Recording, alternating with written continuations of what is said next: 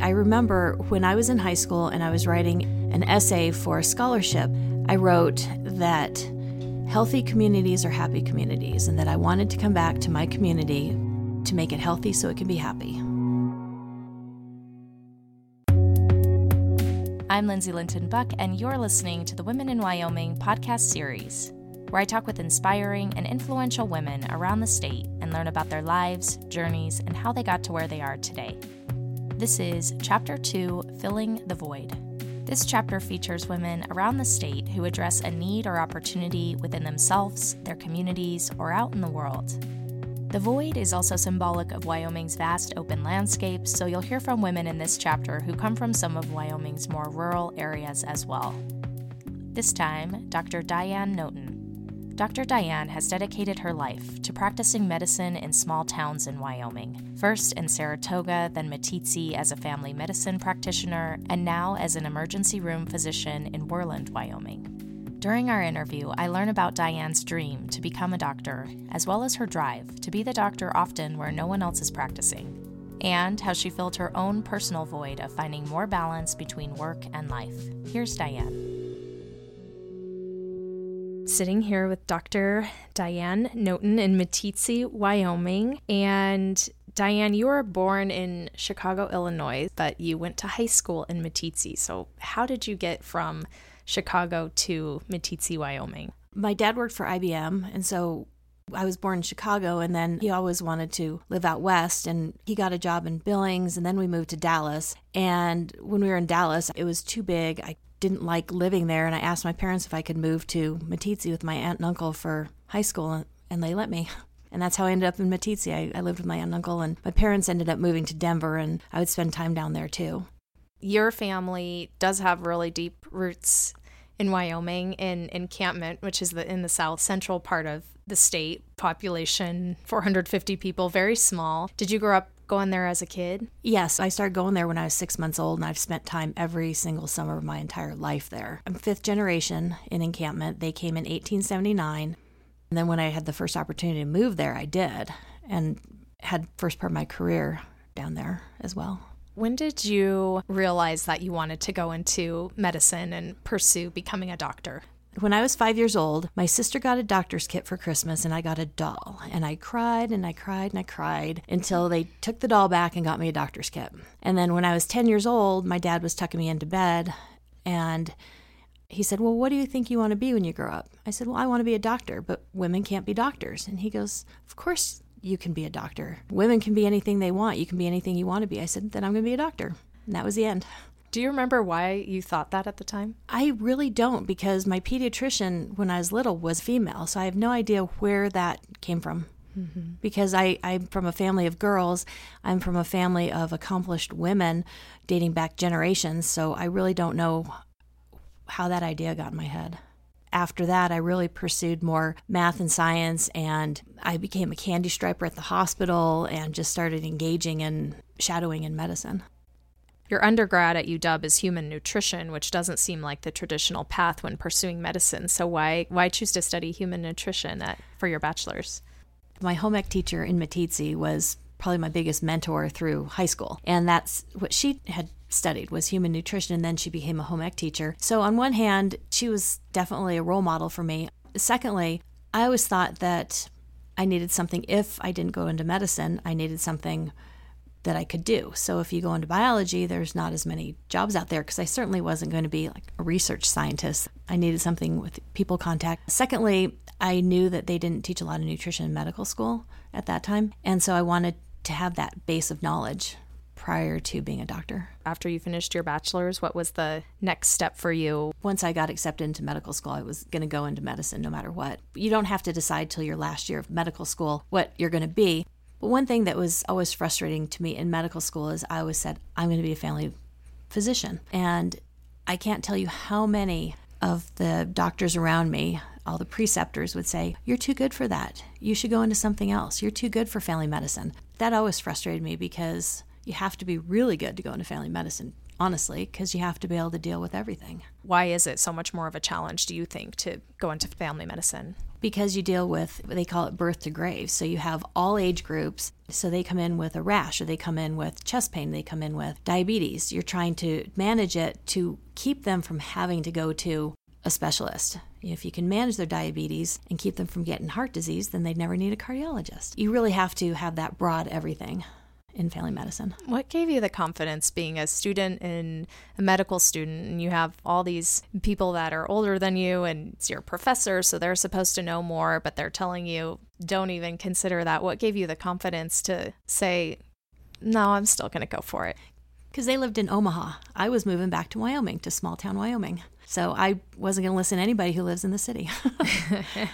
Fair enough. Is that why you wanted to come back to Wyoming for your residency as well? Yes, I specifically chose Casper as my residency program because I knew I was going to spend my entire career in Wyoming, and I wanted to know the doctors that I was going to be sending my patients to. And that's why I chose Casper. And I still send my patients to those doctors. Tell me about, after you got your degrees and finished your residency, how you ended up in Saratoga. I'd known about the retiring doctor, Dr. Lund, down in Saratoga, and that his practice was for sale. But at that time, I was reluctant because I didn't know if I could do it. So I went down and I talked to him and decided I could do it, and that I wanted to live in a small town, and I wanted to be back to where my parents were and family and my roots. At age 30, I bought the practice from him and never looked back. You're 30 years old and you're taking on all this responsibility, this medical clinic. What was your practice like? What did your clinic look like?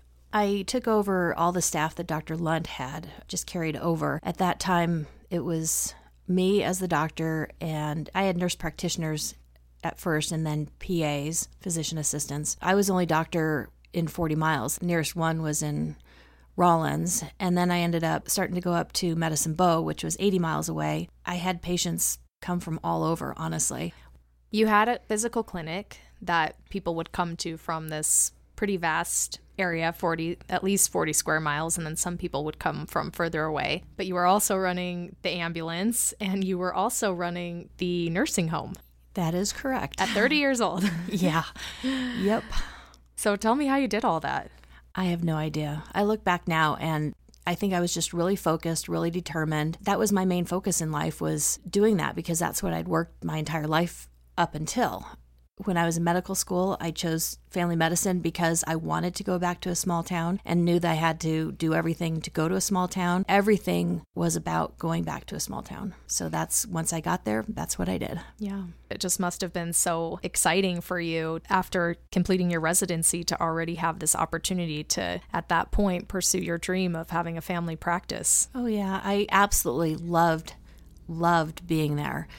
I love being there, and I went in with the anticipation that that would be where I completed my career, and it just didn't happen. But when I was there, I had amazing patients, and I loved being able to see them over the years age or not age, or just be better and feel like I helped them be healthy people. I mean, I loved them, and I truly did form some really good personal relationships with the patients. The joys came from seeing somebody get better when you take care of them and you see them thrive. You see young kids thrive, and up until even when I moved to Meeteetse, I've had people from encampment who are now young adults call me and ask me questions, medical questions. So I made an impact. I recently ran into a waitress that said, "You taught me sex ed in high school." And I mean, it's really neat knowing that you do make a long-term impact on people. So that was one of the amazing things, as well as I look back at some of the stuff I did on my own when I was on call. People with heart attacks and riding in the ambulance with them while pushing TPA, myself, with EMTs, of course, or putting in chest tubes in my clinic. I look back and think, how did I do that? And I'm very proud of the fact that I really did have a lot of independence at that time and did things that saved lives in the moment. You sold your clinic in Saratoga after 11 years. That was one of your original dreams, to be able to operate and have your own clinic in a small town. Why did you want to move on? I wasn't really anticipating moving on. I had pretty severe burnout at that time, and I started taking time off and trying to find something to help myself. Because of that, I feel like it got political around me, that I was being perceived as not caring about the clinic when really I was trying to care for myself. Instead of anybody stopping and asking me, what can we do to help you, Diane? Instead, they just looked for somebody to replace me, and it was very hurtful. At the time, I was probably somewhat angry, but it was more hurtful than anything because I was doing what I needed to do. I was trying to maintain the clinic. I was trying to find a way to fulfill myself again, and I just had to leave very quickly. And like I said, I felt really lost because I didn't anticipate leaving, and I was pretty much at that point felt like I had to go, that chapter had to close. When you're in that healthcare field, your job is to care for others. And did you just find that when you were in that situation, you weren't giving anything to yourself? Absolutely. You talk about you give out of your bucket, but what fills your bucket back up? And there were some Band-Aids, but nothing really filled that void that I had in myself. When they say in college, make sure you have a hobby, people need to take that to heart because I never had hobbies. School and getting to medical school was my hobby. And to this day, I struggle having a hobby that I love. What do you think is the biggest challenge to serving these rural communities, just in general, where you have less resources and the talent, you're further away from some of these bigger hospitals? I think the biggest challenge is professional isolation by far, because when you're the only doctor and you don't have anybody around you, you could call people, but you don't have them walking down the hall and say, hey, can I bounce something off of you? What do you think of this? And they don't know the same patients. You don't work in the same system. You really are isolated. And when I was in Saratoga, that was part of the reason that I was on the Board of Medicine. I was on the WWAMI admissions committee. I did everything I could to be involved in things outside because I had no contact with other medical professionals otherwise.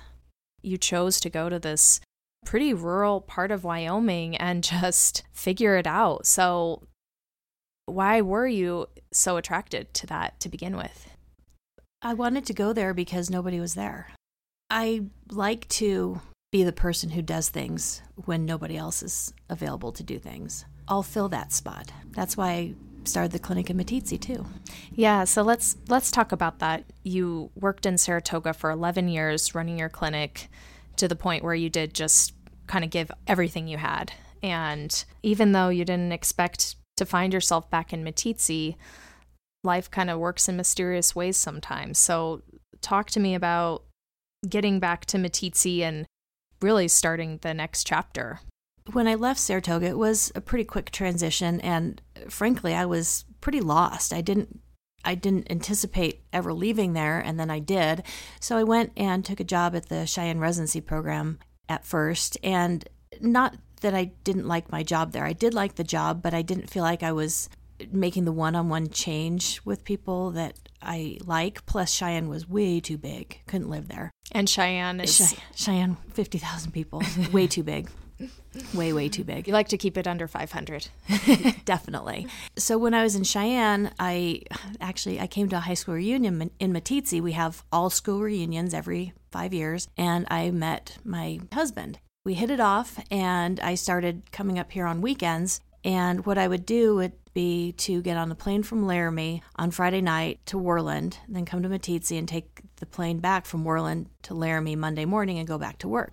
And one day I overheard a conversation. Somebody was talking about the Worland Hospital. And she said, yeah, we have openings for doctors. That afternoon I got a phone call from the CEO, and within a few months I had a job in Worland. And a few months later I moved to Meeteetse to have my job in Worland. So part of negotiating my job to be in the clinic in Worland is I told them that I wanted to have a Meeteetse clinic, and they agreed. And they might have agreed because they really needed doctors. So when I came up to Worland, part of my time was spent in Grable at a small clinic there.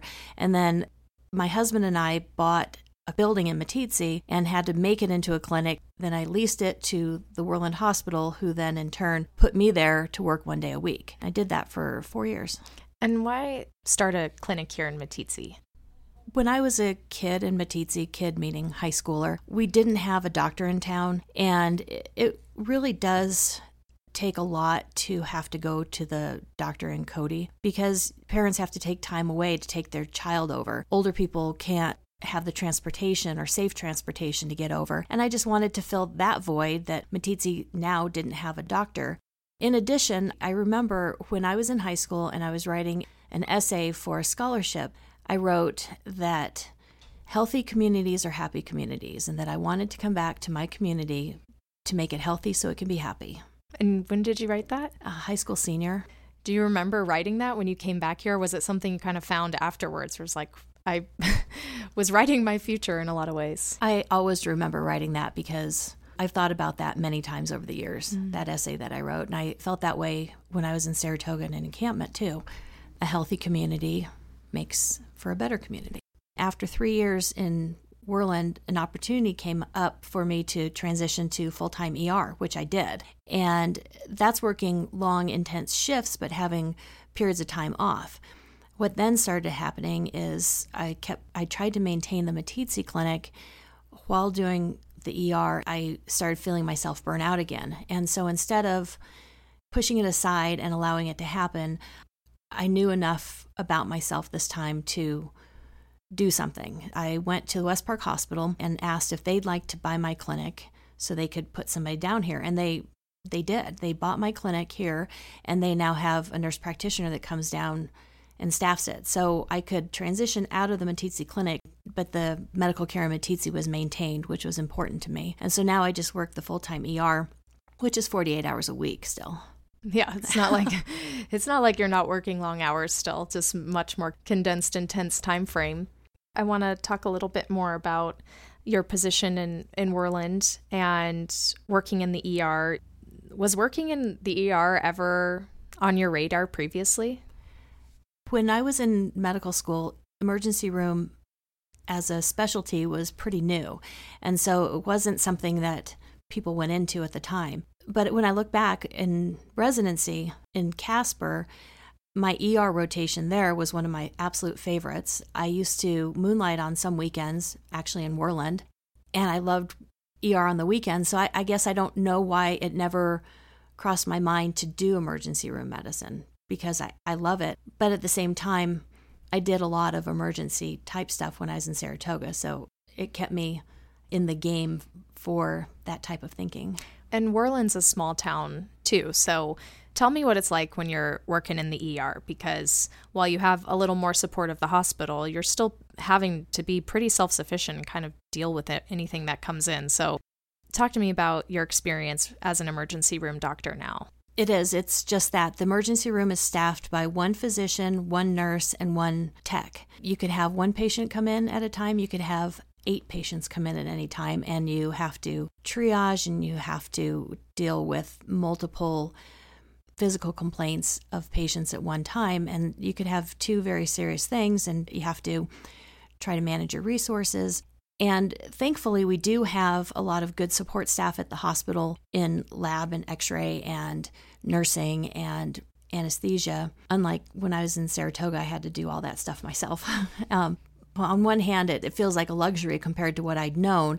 But at the same time, you don't have a cardiologist. You don't have an orthopedist that's right there. You don't have the specialties that you could rely upon to just come take care of a patient. So when a patient comes into the ER, you have 3 things you can do. You can discharge them home, you can put them in the hospital, or you can transfer them to a higher level.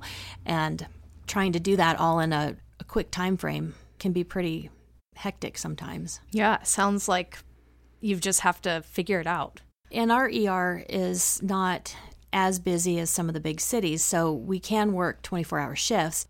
But when you go in for a 24-hour shift, you might be working 24 hours. Generally speaking, you get a little bit of time to go to your room and sleep, as they have a sleep room for us. But you go in knowing that you could be there the whole time. How do you manage the challenges that come in on a day-to-day basis, really having zero preparation on what your shift is going to bring? Anything could walk in at any given moment, and we've had some big things come in without warning because they're not coming in by ambulance. They just show up at the door. Every day I'm there, I feel scared at some point in time because there are things that I don't know how to deal with everything, and I don't think anybody does. That's why you have teams at work on people and medical problems. and it's problem solving. And problem solving is one of my best suits. There's a buzzer that rings. You get that surge deep in your gut. I wonder what this is. When somebody walks in the door, and it's a small ER, so you see when people come in what they look like. You can know very quickly at first glance if it's something that you have to jump on right now or if it's something that you don't have to rush to. You can just see if people are really sick or not.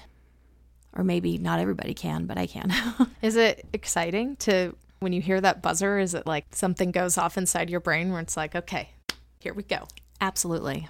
I really love the intensity of it and how there's a beginning and an end to your encounter with this patient, and there's a resolution. Whether the resolution is having to transfer them, you get the beginning, the middle, and the end all at once. I imagine, too, just for you, having this time frame, the beginning and end of your shift must be pretty comforting to have that. Is that something that you can relate to where you're at now compared to where you were? Absolutely. In the past with family medicine, you're available for phone calls. You have ongoing problems that you receive, questions and concerns and follow-up, which is why I went into medicine. As time has gone by in my career, I've wanted to move away from that, and that's what makes emergency room fit me right now, is the fact that I now have children. I have a husband that we find time to spend together, and I want to be away from work, and that allows me to truly be off work when I'm not at work. Whereas those 11 years I spent in Saratoga, even if I wasn't on call, I was still supervising a PA. So I was always available. It was very difficult to relax. In terms of just that personal balance, what do you feel like has been most effective for you to find that? Time, just getting older, being able to look back on everything of my life. Because when you're 30 years old and you're just in the beginning of your career, you want your career. Now I have my career and I want my life. and so it really, for me, it was a lot of years of, I guess, trial and tribulation. And now I'm in a perfect place. I mean, I perceive myself in a perfect place for the time where I have the best of both worlds. And for me, that's how I filled my own void, was to be happy in both places, be in a job, in a profession I love, and a job that I love, and to also have my home life that I love. You've mentioned filling the void throughout our interview, and that is the theme for Chapter 2. What does filling the void mean to you? Filling the void for me was reflecting and identifying those parts of myself that I want to have more of or be better at, or the missing parts, and being able to reflect and find those and then work on those, to me, is filling the void for me right now from a personal level, is just saying what do I need for me and what do I need to be more effective for everybody else. Something that I learned today during our portrait session was that you're also a Reiki master. So how did you get interested in Reiki, and why did you want to pursue it in addition to all of your other training? It was around 2006, and I went to a town celebration, and I met a lady was there that was doing tarot card readings and being a quote-unquote fortune teller, but she was a Reiki lady from Fort Collins, and I met her, and then about 6 months later went down to have a Reiki session just to try it out, see what it was about, and that first Reiki session changed me from my core from the very beginning, and within a year I became a Reiki master. It's improved my personal life, it's improved my professional life, just having that intuitive quality that you get from Reiki. And what is Reiki for people listening that have no idea? Well, Reiki is an energetic healing technique to align chakras. It's healing via energy. What do you say to people that hear that, or when you tell people that are like, that's not real, or that I don't believe in that stuff? What do you say to that? Everybody has the right to their opinion, and I know that a lot of people are still in that concrete thinking. I don't try to argue it. I don't try to persuade anybody the other way. All I know is what it's done for me, and certainly has changed my life. I don't actively practice it at work. It's not something that I'm secretly doing on patients or anything. It's a personal thing for me, for my own intuition, and the way it affects me with patients is that it's increased my intuition so I can identify subtle things about them, but it's not doing Reiki. It's just what Reiki's done for me.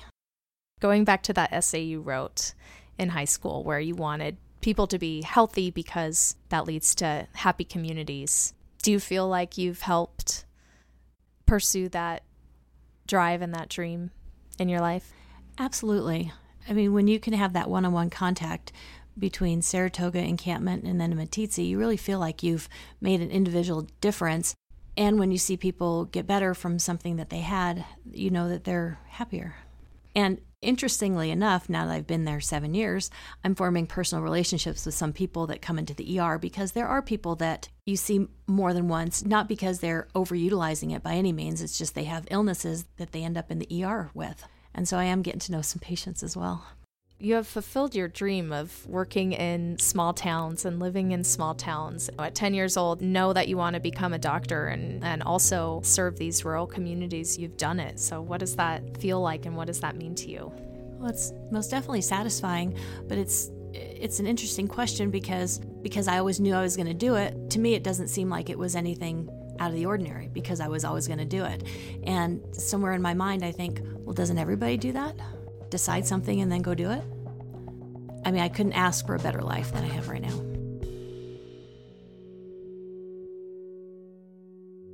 That was Dr. Diane Noten in Meeteetse, Wyoming. To see Dr. Diane's full profile and portraits, visit the project website at womeninwyoming.com. That's womeninwyoming.com. You can also follow the project and my journey on Instagram at womeninwyo, that's women in WYO, as well as on Facebook at Women in Wyoming. This chapter is supported in part by the Wyoming Community Foundation, the Bobby Modell Charitable Fund, and the Equipoise Fund. Momentum is our nonprofit fiscal partner. I'm Lindsay Linton Buck, and you've been listening to Women in Wyoming.